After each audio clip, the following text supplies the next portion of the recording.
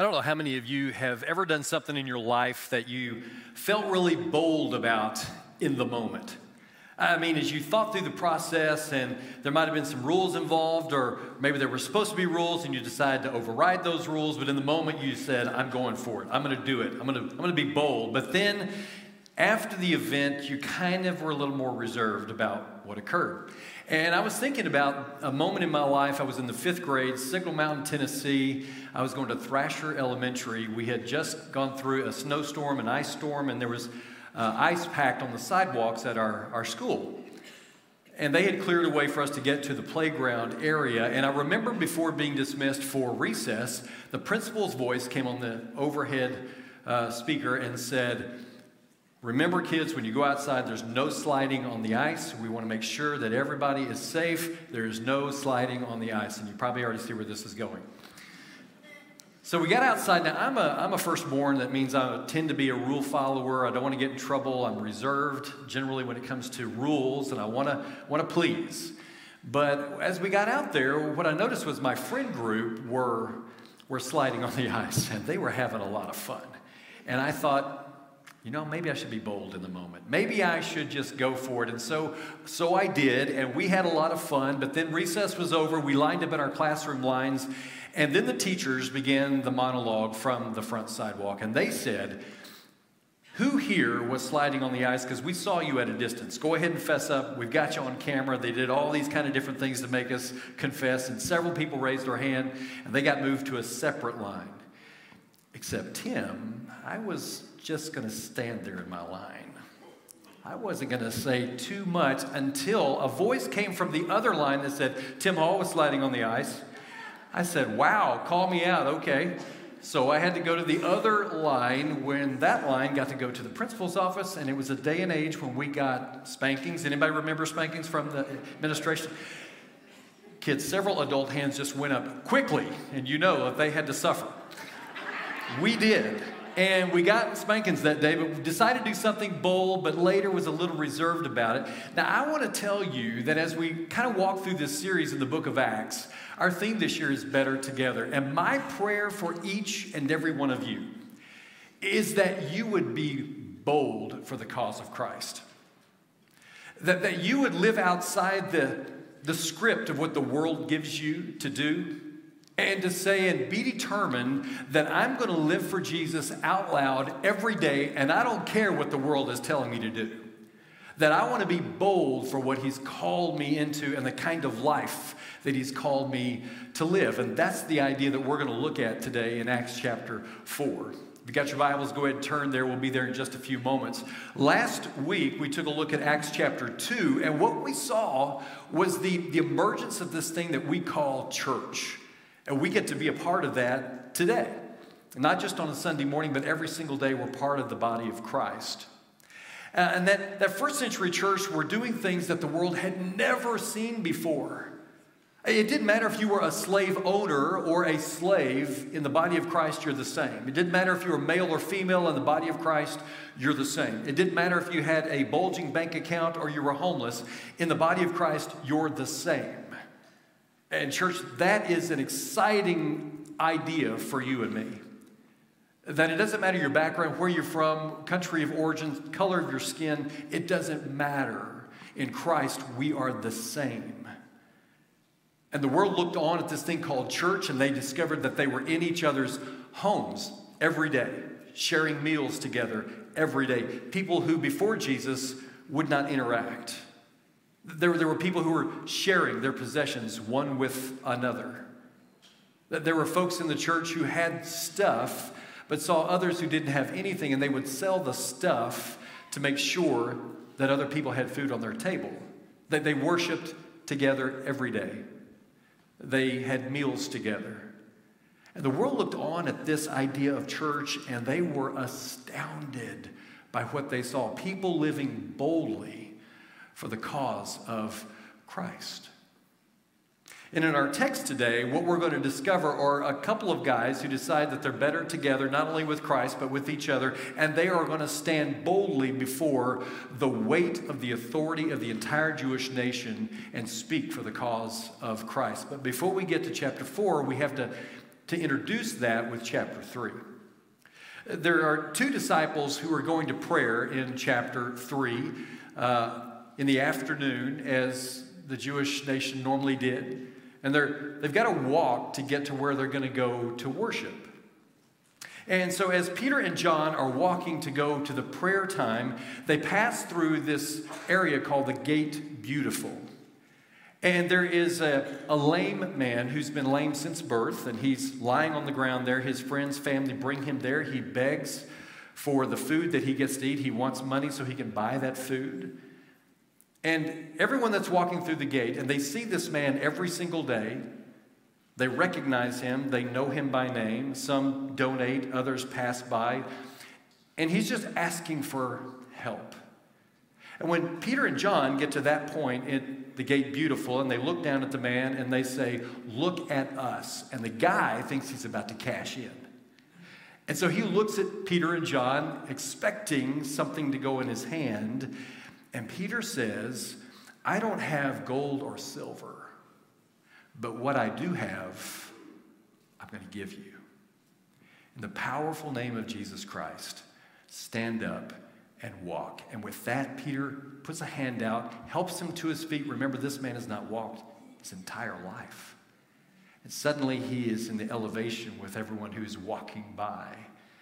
The Holy Spirit infuses his body and strengthens his feet and his ankles and his legs, and suddenly he realizes he's standing on his own, which he's never done before. Suddenly he's jumping up and down. The smile begins to increase on his face. He's walking back and forth. He's thanking God for what's happened in his life. He begins to run around, and suddenly people who have passed him every single day recognize him and the miracle that's just happened. People gather around, and it's creating a commotion.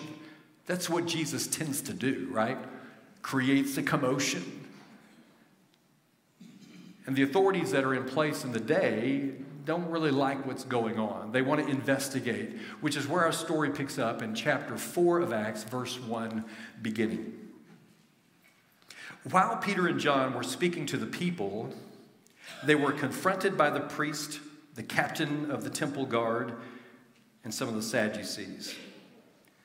These leaders were very disturbed that Peter and John were teaching the people that through Jesus there was a resurrection of the dead. Now, it's important to stop here that's here in the text, because we hear a lot about the teachers of the law. We hear a lot about the Pharisees. We don't hear so much about the Sadducees. Why is it important they're inserted here? Because, see, one of the platforms that the Sadducees believed in was that there is no resurrection. And here is Peter and John talking about their Lord and Savior, Jesus Christ, who, by the way, is now a common name in Jerusalem. They know all the events of the day. They're teaching about resurrection, not only of the Lord and Savior, but if you believe in Jesus, you too could have that same event happen in your life. Verse 3. So they arrested them, and since it was already evening, put them in jail until morning. But many of the people who heard their message believed it, so the number of believers now totaled about 5,000 men, not counting women and children.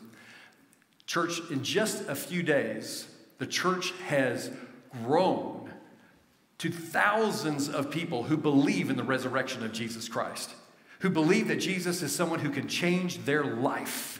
They look at the life of the church and they realize something is very different, and it's because Jesus has entered these people's lives is why we want to be a part of the process too. We want forgiveness, salvation, resurrection. We want a family like we've never had before. You see, you can try to silence people all day long, but church, you will never silence the gospel of Jesus Christ. It will reign and exist forever. There's an interesting point in the middle of the Gospel of Mark. In chapter 8, it's the hinge, it's the pivot point in the gospel.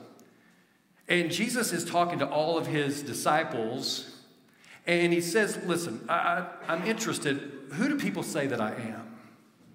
And they begin talking about dead prophets and past great men, Elijah, John the Baptist. And Jesus finally says, well, okay, who do you say that I am? And Peter pipes up right away and he says, you are the Son of God, the Messiah, the chosen one we've been waiting on. You are him. And Jesus says, on those words, I'll build my church, which is what Peter and John and so many thousands of others are experiencing in the day. The power of Jesus' name is phenomenal. Jesus even goes on to say that we discovered 2 weeks ago at the end of Matthew, all authority on heaven and on earth has been given to me. There is nothing that Jesus bows to. Everything in the cosmos voices that Jesus Christ is King of Kings and Lord of Lords. And our story goes on in verse 5. The next day, the council of all the rulers and elders and teachers of the religious law met in Jerusalem. Annas the high priest was there along with Caiaphas, John, Alexander, and other relatives of the high priest. They brought in the 2 disciples and demanded, by what power or in whose name have you done this? And then Peter, filled with the Holy Spirit, said to them, rulers and elders of our people, are we being questioned today because we've done a good deed for a crippled man?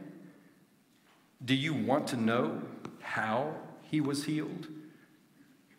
Let me clearly state to all of you and to the people of Israel that he was healed by the powerful name of Jesus Christ the Nazarene, the man who you crucified, but whom God has raised from the dead. Understand that you've got 2 disciples who, first of all, believe they're better together, but also infused with the Holy Spirit, stand before the weight of all the authority that Israel has to offer and tells them about Jesus. How bold is that? Knowing that anything could happen, death, imprisonment, anything. But they're not stopping talking about the gospel of Jesus Christ. The powerful name of Jesus, which can do anything. See, Paul knew about this kind of power, and he writes about it when he writes to the church at Colossae. We studied through the book of Colossians right before Easter last year. And in chapter 1, Paul writes this eloquent moment where he describes how powerful Jesus truly is. Most scholars believe the text that we're about to read. Most of them believe that it was a first century, first church hymn. In other words, they sung it during their worship time together. Paul says in Colossians chapter 1, verse 15, Christ is the invisible image of the invisible God. He existed before anything was created and is supreme over all creation. For through him, God created everything in the heavenly realms and on earth. He made the things we can see and the things that we can't see, such as thrones, kingdoms, rulers, and authorities in the unseen world. Everything was created through him and for him. He existed before anything else, and he holds all creation together. Christ is also the head of the church, which is his body. He is the beginning, supreme over all who rise from the dead, so he is the first in everything. Paul says, Jesus is so powerful that everything that we know about and don't know about was created through him and for him. In fact, his power holds the entire cosmos together. That's how powerful our Lord and Savior is, church. He is incredible. Do we believe as the church, though, that he's really that powerful? I mean, when we unpack the gospel accounts, and we look at all the wonderful things that Jesus did while he was here on earth. I mean, he took a sack lunch and he divided it out so that thousands of people were fed from one sack. He walked on water. He confronted Mother Nature and he calmed the storm. He raised people from the dead. He healed those people who couldn't see, couldn't hear, couldn't walk. He was part of creation and is in all creation. He's an incredible Savior.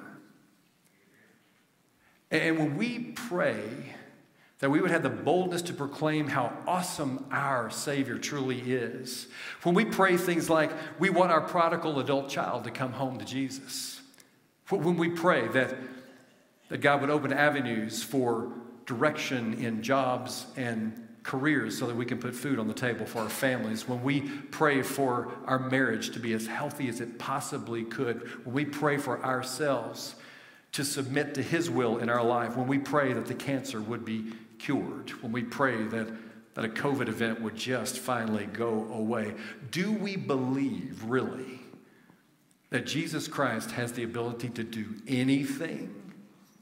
Do we believe He's that powerful? Because, church, I know that I serve a risen Savior who can do absolutely anything He wants.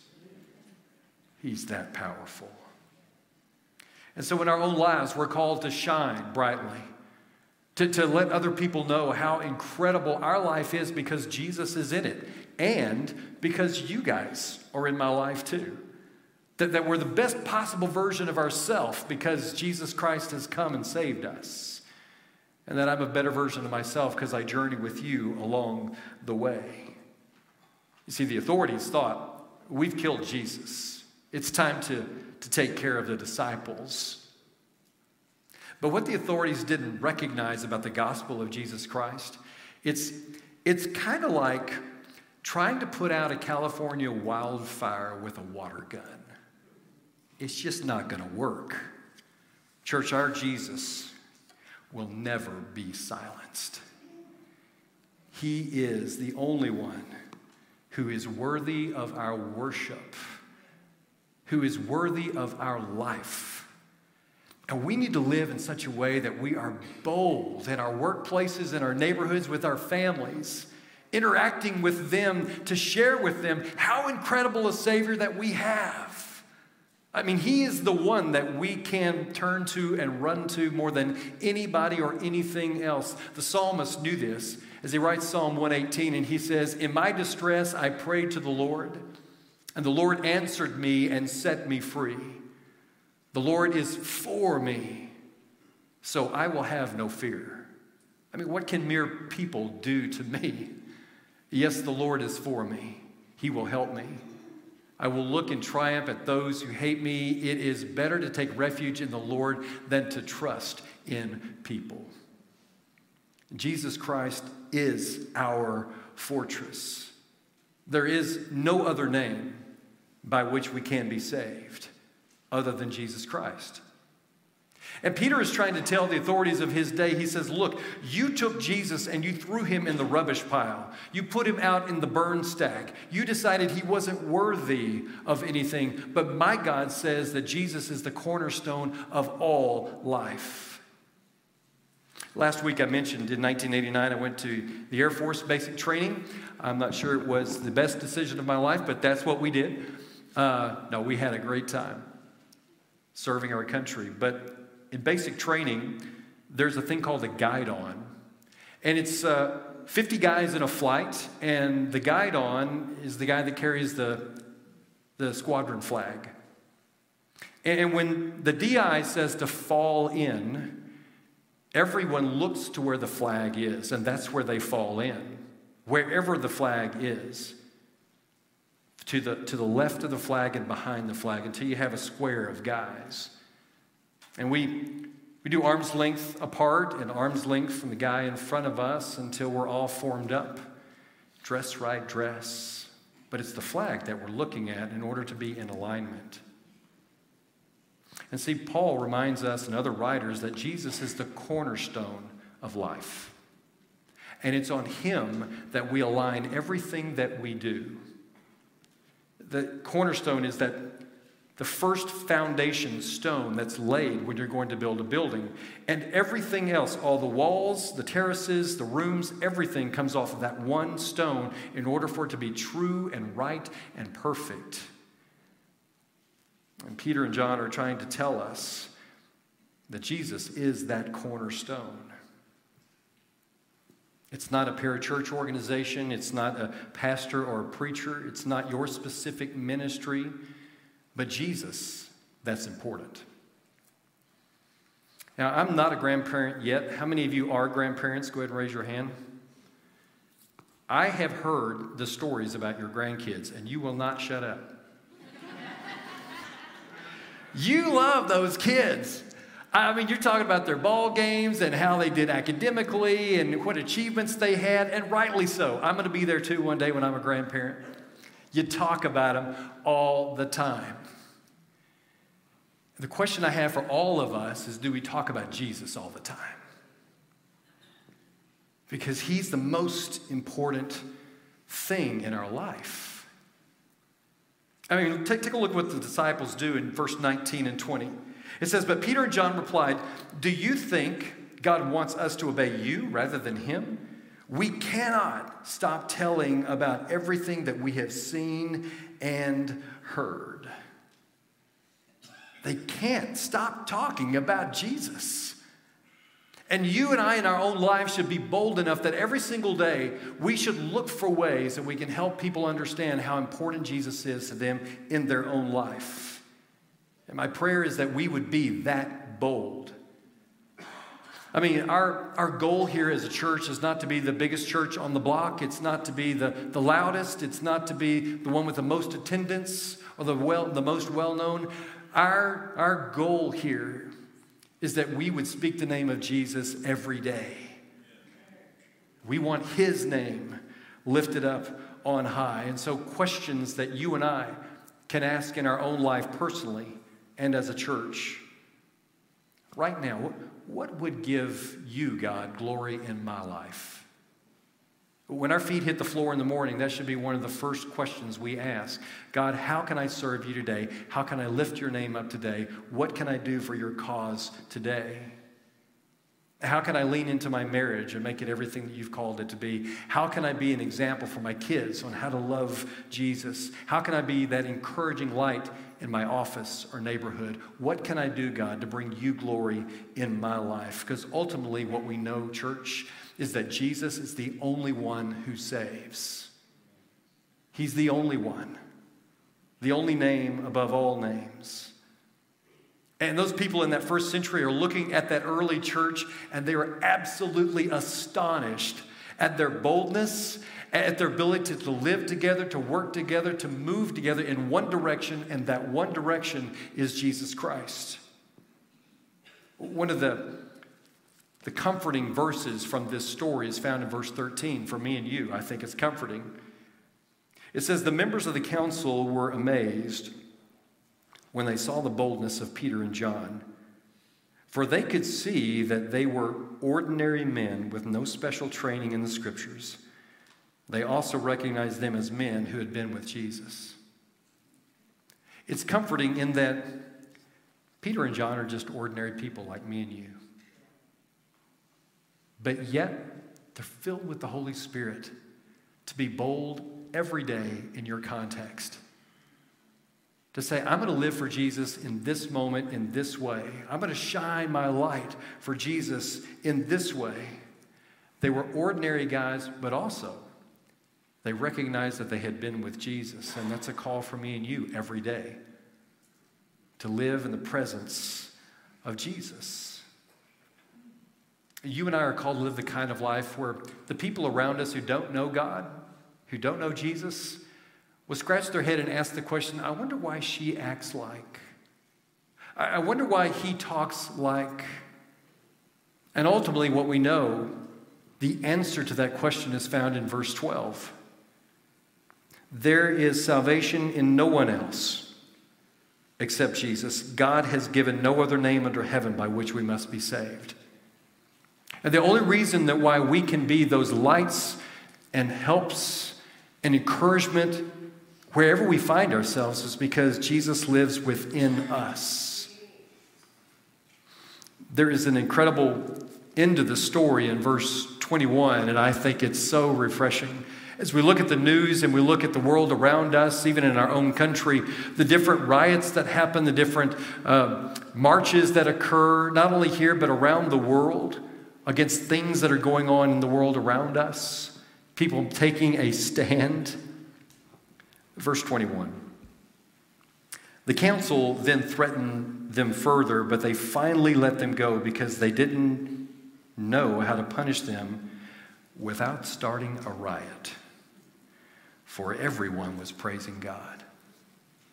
Now, I don't know about you, but I'd love to be a part of that march and that riot, wouldn't you? Jesus is so powerful that he cannot be ignored. You see, Jesus changes everything for all of us. He is an incredible Savior. And my prayer is that you and I would be so bold as those first century Christians that we would live life in such a way that we would want people to know Jesus. That every word off of our tongue would be one of encouragement and uplifting, not condemnation, but one of pointing people to the Savior of the world. That we would not care about what happens to us personally, but that Jesus' name be glorified and exalted. That's my hope. My prayer is that each and every one of us would recognize and know that we are the best version of ourselves we could possibly be with Jesus living in us. And I'm better together with you sharing that message. That we don't stand alone. His Holy Spirit indwells within us, and together as the people of God, we will shine brightly for the cause of Christ. Be bold, church, and tell others through actions and words what Jesus has done for you. That's the call this morning. And my hope is that if there's something in your life that's holding you back from ultimately saying yes to Jesus, being baptized into his name, raised out of that water, a brand new creation, washed clean, but full of the Holy Spirit, ready to tell that story, today is your day. Don't wait one more minute. And maybe there's something going on in your life where you've already done that. You've made that proclamation, but you're anxious and worried about people in your life or things. And my prayer is that God would come into your life and ease that anxiety. That they would help you move past that so that you can be bold. And as we sing this next song, our shepherds and the wilds will be gathered along the wall of this room, and I'd encourage you to go find one of them. Let them pray for you and over you. Let them lay hands on you to remind you you're a chosen person of God. You're part of his family. He lives within you. Now let's all stand as one voice and one family to praise his holy name.